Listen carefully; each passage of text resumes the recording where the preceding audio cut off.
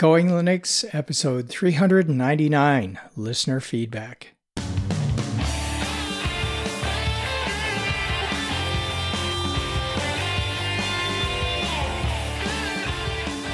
Welcome to the Going Linux podcast. I'm your host, Larry Bushy. And I'm your co-host, Bill. Whether you're new to Linux, upgrading from Windows to Linux, or just thinking about moving to Linux, this podcast will provide you valuable information and advice that will help you in Going Linux. We hope that you'll find this and all of our episodes helpful in learning about Linux and open source applications and using them to get things done.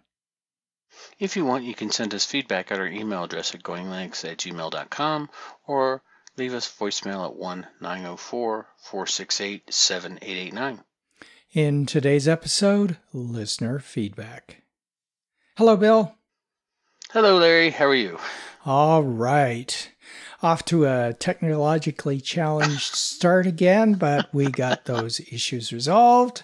And speaking of that, are you still on Manjaro? I am. All right. Still on Manjaro. Of course, you had to make a snarky. You said, you just updated, didn't you? No, it wasn't Manjaro's fault. I think Dasty got wonky there for a minute, but it's working now. And yes, I'm still on Manjaro Cinnamon, so liking it a lot. Still working. It's surviving. Okay. All right. Well, How about you? Yeah. I'm still on Ubuntu Mate. It's rock solid. No problems. Waiting for 2010 to come out. And I'll switch over to that because I want to stay Wait a minute. 2010 is not an LTS, is it? No. 2010 is not an LTS, but I'm going to switch to it anyway. I got to keep up with the times here, Bill.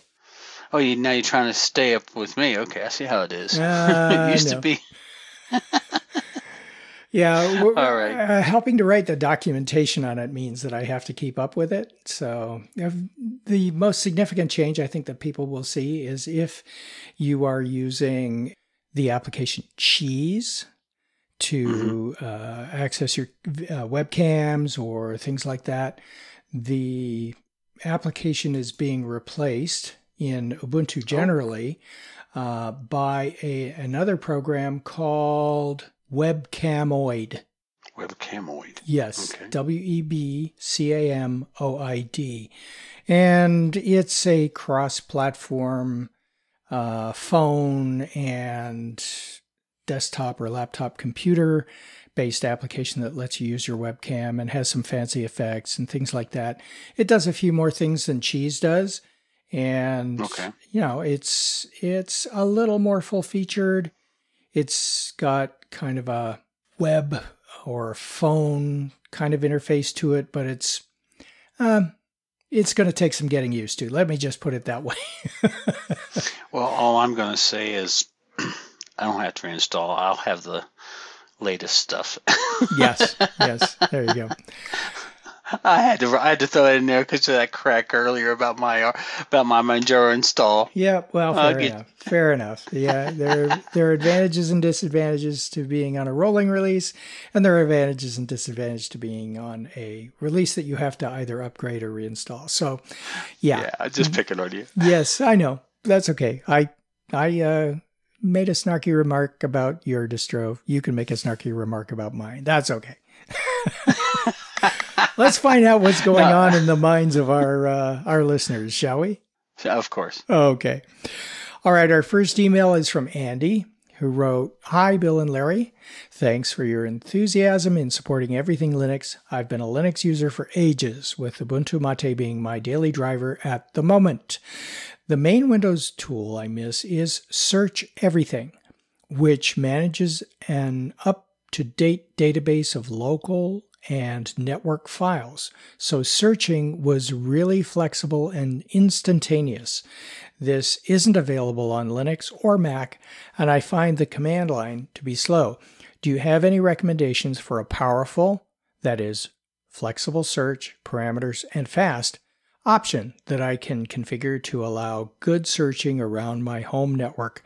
I have a number of Linux boxes running different distros and a file server on the network running FreeNAS. I would be happy to dedicate a machine as a search engine database if that is helpful. Any suggestions on how I can get better searching would be appreciated.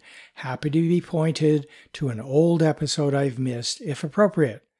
Kind regards and many thanks, Andy in Kerry in New Zealand.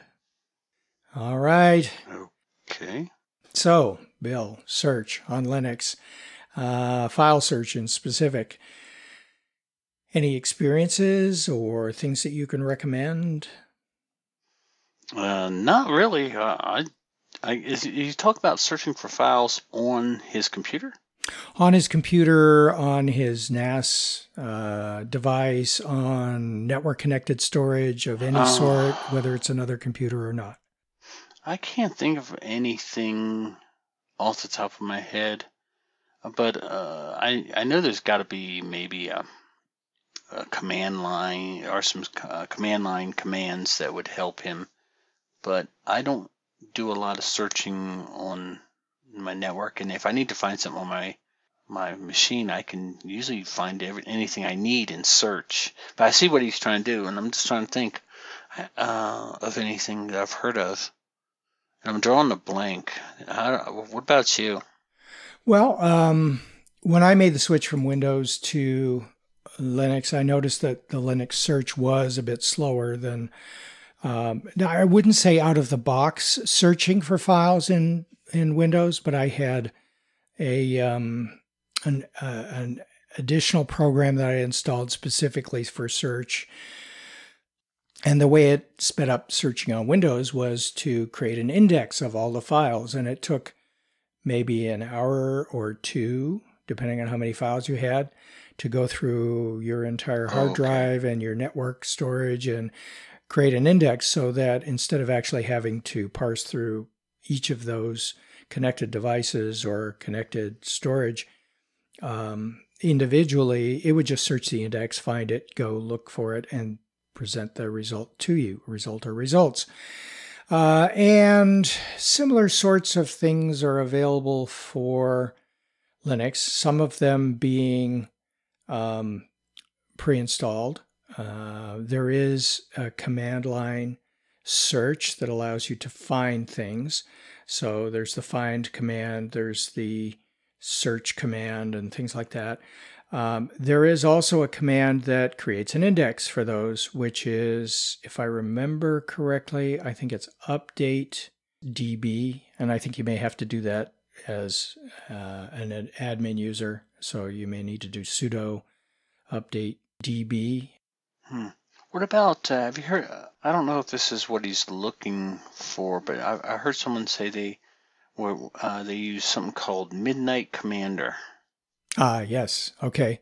Midnight Commander is essentially a file manager, and I don't know if they have anything there that actually speeds up the searches, but it would certainly be worth a try. I haven't used it in a long time. It's kind of an ncurses based interface. Yeah, it is ncurses. Yeah, so for new listeners to the podcast and new users to Linux, ncurses is a graphical interface on the command line. So you have to open a terminal or a command prompt, and you would run Midnight Commander from there, and it would provide essentially blocky kind of text-based interface, but it does let you interact with it by using the mouse and menus and things like that. So it's an old school way of presenting a graphical user interface before they had graphical user interfaces. But it's a great program. I did use it for a while and haven't for quite a while. So going back just a moment to the update db command, it is update db as though it were all one word. So update db, and it creates or updates a database that may or may not already exist on your computer. And that database is used to redirect directories that haven't changed, and it basically creates an index, as I was describing earlier. And there are a bunch of options that go along with it. And the program that it works with, let's see, is the locate program that you can run, again, from the terminal. It creates a database called mlocate.db, and updatedb.conf is the configuration. It's a utility from Red Hat, and if it's not installed on your Linux distribution, then you would go ahead and install locate, or probably locate, and then it'll bring along with it updatedb, and you can use those two things to speed up your searches, at least the command line searches. If any of our listeners have other utilities, maybe graphical-based utilities or other tricks or tips that you can use to speed up the search within the default file browser, like Caja on the Mate desktop, it would be Nemo, is it, on Cinnamon? And yes, Nemo. Yeah, and what's the one on GNOME? It's Nautilus. Okay. To look it up, I forgot. Yeah, it's been a while. So, again, if any of our listeners have anything that they can suggest to help searches go a little bit faster in Linux, please let us know. Yeah. I wish I could be more help. I just don't have, it's like that use case scenario that he's trying to do. Yep. But I'm going to have to look into it a little bit more. And if I find anything, I'll reach out to him and send him a reply. Perfect. So our next email comes from Mark, and he's asking about DVD Shrink, an alternative to it. He writes, "Hi guys, I just recently discovered your podcast and I'm finding it to be a great resource for an intro to all things Linux. We have a large movie collection. Our typical workflow is rip the DVD to ISO using DVD Shrink, convert the ISO to MP4 using Handbrake, transfer both files to our media server. If we switch links, what could we use in place of DVD Shrink? Cheers, Mark in Oregon." There's a program that's called Make MKV that is in the repositories. I know in Ubuntu, and I know it's in Manjaro. I don't know how it would work, because I believe DVD Shrink also has a way to work around the copy encryption on those DVD discs. But I don't know if Make MKV. I don't know if it has that ability to work around the copy protection on it. I think DVD Shrink does have something. There used to be another program, but the company went out of business. I can't remember what it was called. I remember I used it once, and it was kind of a hit or miss. Yeah. I don't know. That's the only one that really comes to mind. I see what he's trying to do. He's trying to take that big, 4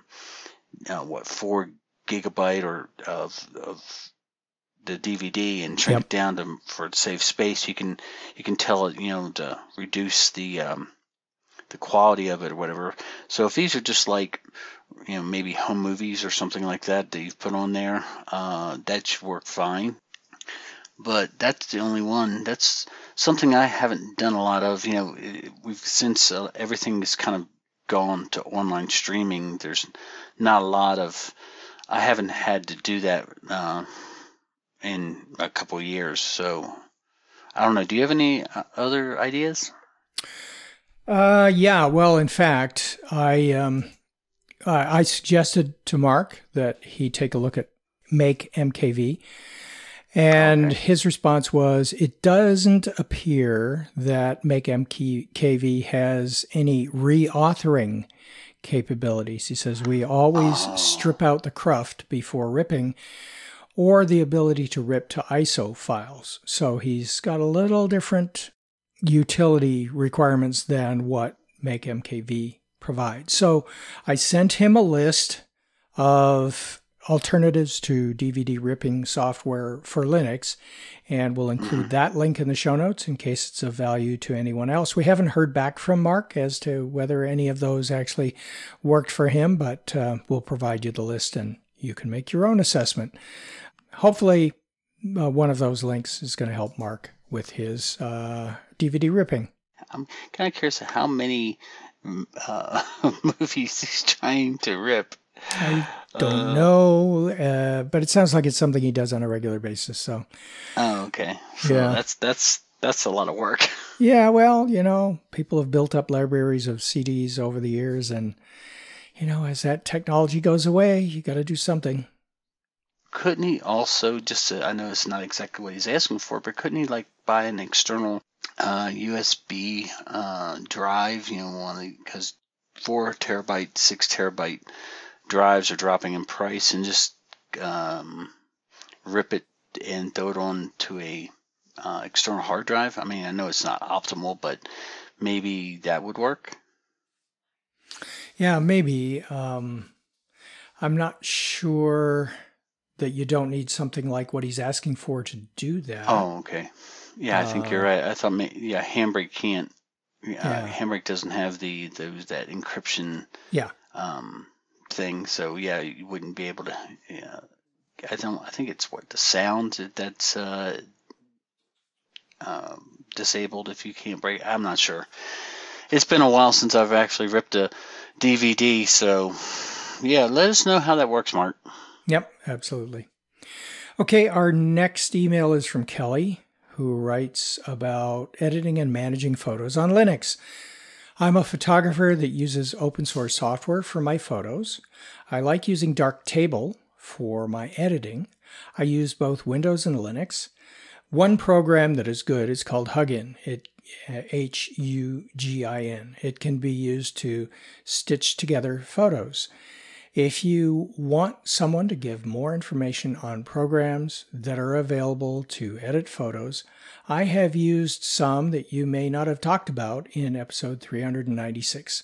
I am including a link to my Flickr account so you can see some of my work. We'll have that link to Kelly's work in our show notes. I have been using Linux on and off for about 20 years. I run a Linux server in my home as a file server and Sandbox web server. Thanks, Kelly. Yeah. Our next email comes from Vince, and he writes, "Hi, Larry and Bill. My name is Vince, all the way from Australia. I have been enjoying your podcast since Larry was interviewed on Linux Spotlight. On episode 395, you had a listener, Nathan, who wrote in to ask about auto-mounting drives in his system. You pointed him toward instructions to edit the ftab file. While this method does indeed work very well, I believe that there may be a more user-friendly way of doing this with a tool that is included in many distributions, the utility GNOME Disks. In GNOME Disks, if you select the drive and partition, then click on the little cogwheel icon underneath the diagram of the drive and select Edit Mount Options, you will see a checkbox for Mount at System Startup. If the option is grayed out, you may need to turn on the User Session Defaults toggle. Edit any additional options you may want. There you have it. This method has worked for me without having to worry about editing the fstab file, which on occasion has left me with a non-bootable system. Thank you guys so much for having a fantastic forum and discussion on your podcast. It is a great contribution to the open source world. Keep going. Kind regards, Vince, aka Sleepy." Okay. Yeah. That's actually a good tip. So if you're running regular Ubuntu, you could do it. Does Mate use GNOME Disks? Yeah, Ubuntu Mate, when you are in the installer, when you're first installing it, it is defaulting to gparted. So that you can partition your drives and so on in a graphical way. But after you've got it installed, of course you can reinstall gparted, but it's not installed by default, and it does use GNOME disks, or just disks as it appears in the in the menu. So that, I think, is something that's available on almost any Linux distribution, whether it uses GNOME or not. Disks is very interesting utility. It lets you create disks, partition disks. It even lets you copy disks, like edit, copy, edit, paste to create as long as you have created a new partition exactly the right size, and you can use disk to do that. So exactly the same size as what you're copying. You can do an edit copy on your existing disk and an edit paste on the new disk, and it'll make a faithful copy, and then you can restore it the same way. So it's a pretty powerful tool. Very simple to use, but very powerful. I didn't know you could do that with disks. That's cool. Yeah. So, Vince, good luck. Let us know how it goes, and thanks for the update. Okay. All right, our next email is from Daniel, who wrote about our feed. I had to subscribe again to Going Linux again. I found it through searching with gPodder, which if you're using gPodder, you can find Going Linux pretty easily there. But he has a question. He says, when searching, why has your podcast got several different versions of the feed? And for those of you who are subscribing through a service who just provides you whatever feed they've got, we have an MP3 feed, we have a 64-bit MP3 feed, and we have an OGG feed. OGG is the file format that is more open source than MP3 is. And at the time we started podcasting, MP3 was considered to have some proprietary components to it. And so we wanted to offer something for those people who were purists about open source and free software. So we created the OGG feed. And over the years, the quality of the OGG feed and the MP3 feeds, the two feeds we started with, has changed a little bit. We started with, I think our MP3 feed may have started the same quality that we have today.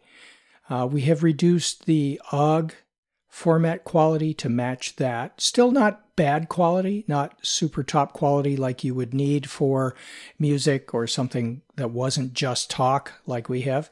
But for what we have in MP3 terms, it's about 96 kilobits. The OGG feed is about, when you're creating an OGG file in Audacity, it's about a 5 setting, if you're familiar with that. And that results in files that are very similar in size, but the quality of the OGG is just a bit better than the MP3, but the file sizes are about the same. So it's a balance between quality and file size, right? And in the days when bandwidth was limited for a lot of people, and it still is for quite a few folks out there who listen to the podcast. Especially in Europe. Yes. So we have the 64 kilobit feed, which the file quality there is 64 kilobits, as the name would suggest. But what that does is it reduces the file significantly in size so that you don't chew up all your bandwidth just listening to Going Linux. And you have some bandwidth left to do other stuff. So that's why we have those three file formats, and we'll continue to provide all three for as long as people subscribe to all three. Very few people subscribe to the 64 kilobit feed, but I'm assuming that's because very few of our listeners actually need to use a file that small. But there are still people using it, so we'll keep it going. Is that MP3? Yes, it's a 64 kilobit MP3. So two MP3 feeds, a large one and a small one, and then there's the OGG feed. So out of all of them, which one gets the most downloads, Larry? MP3 by wide margin, primarily because most players like iTunes or Apple Podcasts or whatever they're calling it this week, and many of the online will look for an MP3 feed first, and that seems to be the most popular anyway out there. And there are a few like iTunes that don't know what OGG is or refuse to play it. They may know what it is, they just don't play it. So MP3 seems to be the one that is most compatible with everything out there. Yeah, speaking on feeds, I noticed that our podcast is actually on Amazon Music. Yes, it is. Someone told me that, and I had to go look. I may have had something to do with that. Yeah. Yeah, we're not on Spotify, and I've looked for a link, and to see if you can submit it, and I have yet to find one. So if anybody knows how to submit a podcast to Spotify, because they're ramping up their podcast, let us know so I can get it added to that if possible. Yeah, I looked at that a while ago and couldn't figure it out either. So, but that was quite a while ago before they started promoting podcasts on their service. But now that they have, maybe it's time to look. Yeah, I've looked and I can't figure it out. I mean, it would be nice to get there because Spotify is one of the bigger streaming services. Yeah. So, yeah, our next email comes from David, and he has a warning about LibreOffice. I recently thought I had gotten rid of LibreOffice, but in trying to uninstall it, eventually I hosed my system.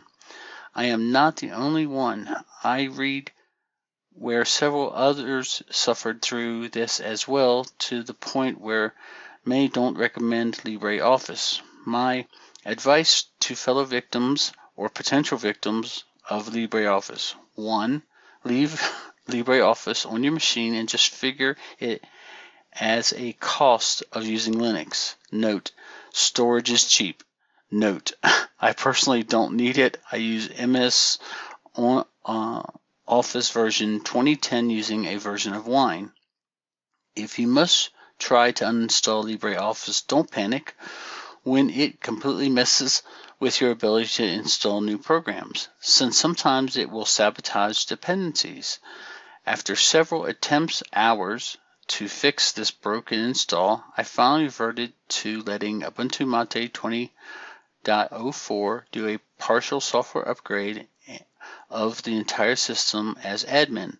The system seemed to know what was wrong and dumped all the mess I had created and restored my machine to where I could install new programs. Lesson learned. Later, Dave. I've had LibreOffice pre-installed on distros because it comes pre-installed in Ubuntu, and I believe it comes in on Mate too. Yep. But what was kind of funny is in Manjaro Cinnamon, it's not pre-installed. So I actually installed it.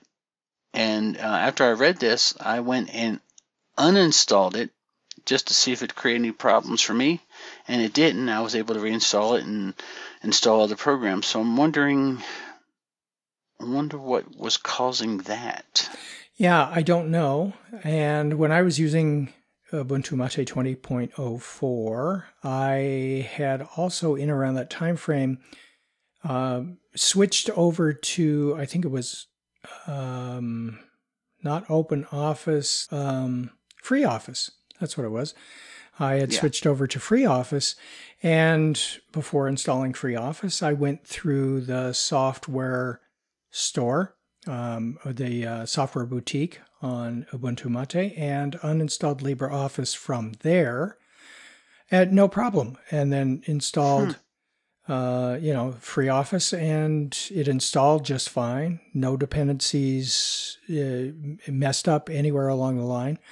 And David didn't say specifically how he uninstalled LibreOffice, whether it was through the software boutique or through one of the other stores available in Ubuntu Mate, or whether he just did apt remove from the command line. There are multiple ways to uninstall something, all of which, if done correctly, should have taken care of leaving behind any dependencies that were needed by other software packages. It looks like something happened where that didn't happen for him. So I don't know what to say about this. Well, I've used this Office suite a few times. It's called WP Office. Yes, Um, I've tried that too. I find it works really well. I know he said he was using Microsoft Office under Wine, but if you're looking for something that's Linux native that works pretty well with Microsoft formatted files, I found it works pretty well. Um, Sometimes LibreOffice can be a little wonky, but I'm still sitting there going, I wonder if it was maybe a flaw in that version of LibreOffice, because the package manager should know what dependencies need to stay for the programs. So That's I true. would be kind of interested to see how he tried to uninstall it. Yeah, that's the only thing I can think of, is that if it was some unusual way of uninstalling that he was Yeah. trying to do. And I mean, both Bill and I are speaking from personal experience as opposed to anything else. And I haven't heard of this even from other listeners to the podcast or other LibreOffice users on any platform, Windows or Linux or Mac, where it would cause the system not to uninstall it and leave Yeah. behind broken dependencies. Sounds like he's spent a lot of time trying to fix it too. Yeah, I mean, I would be interested if he tried to go through the package manager. So, David, let us know if it's what version of Linux that you're using, and how you tried to uninstall it. Because now I'm kind of baffled, because I think we've both installed LibreOffice on.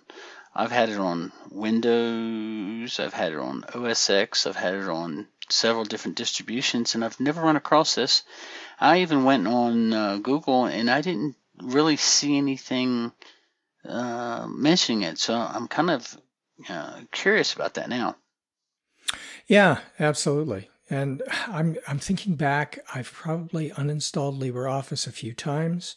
I've uninstalled when Ubuntu was switching between OpenOffice and LibreOffice. I uninstalled OpenOffice at the time in order to install LibreOffice and free up space on my tiny hard drive at the time. And have had no problem. I think I still have a 2004 Ubuntu Mate virtual machine. I could try uninstalling it there, see if I have any problems. Yeah, I seem to remember we had Tom, one of the older co-hosts. He upgraded his machine multiple times, and when they were switching from OpenOffice to LibreOffice, and I remember he had to uninstall OpenOffice, and he installed LibreOffice, and we were joking because he had uninstalled and installed different versions of the software through all the upgrades, because you remember when it was still it was GNOME 2. Yeah. And he went from all the way from GNOME 2, went through all the way up to GNOME 3 before he started saying, I'm starting to have problems. And we finally said, how many versions have you upgraded? So it was all like of them. 4 or 5. Yeah, all of them. Tom would never, so he just kept upgrading and upgrading. But I remember we had this specific discussion about him having to uninstall LibreOffice and reinstall it, and he never had any problems with that either. So that's just curious.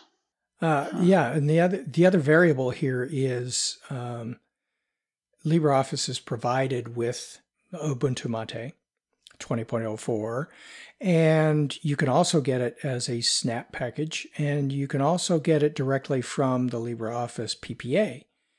And so David may have installed from one of the other sources other than the standard repo, or actually the version of LibreOffice that just is prepackaged with Ubuntu Mate. And so that's a variable there as well. There could have been something messed up in the installer and uninstaller in whatever that other source was, if indeed that's what David was using. So there are too many variables to be able to figure out what the actual problem is here. And David, if you can help us clarify any of that, maybe we can be a little more helpful.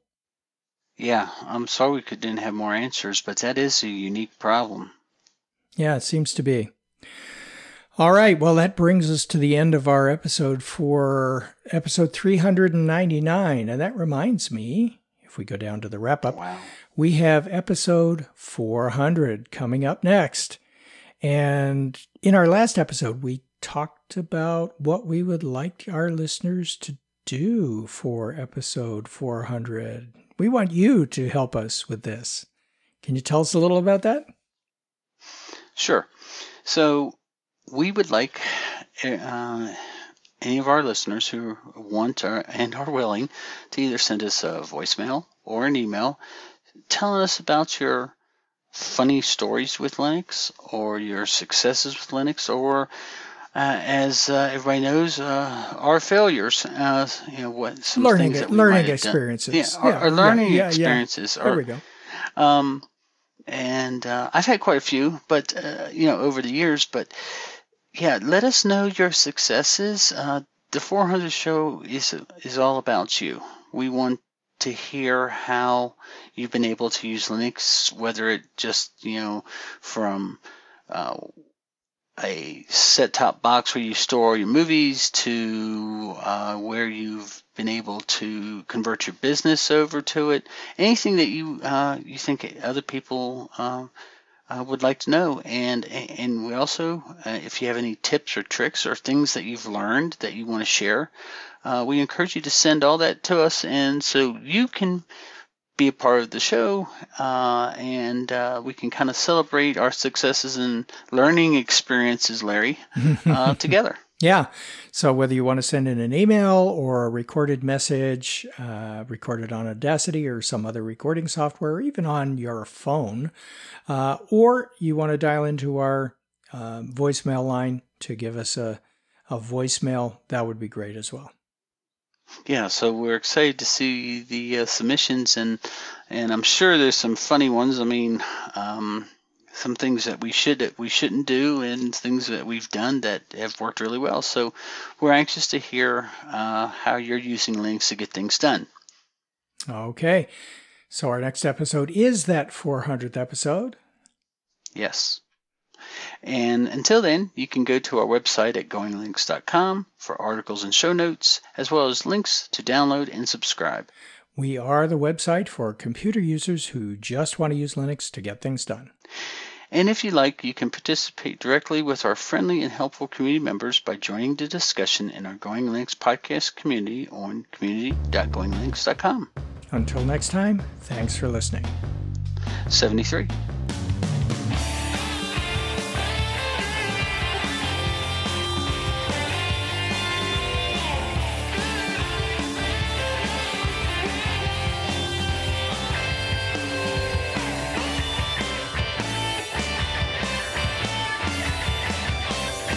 Theme music provided by Mark Blasco at podcastthemes.com.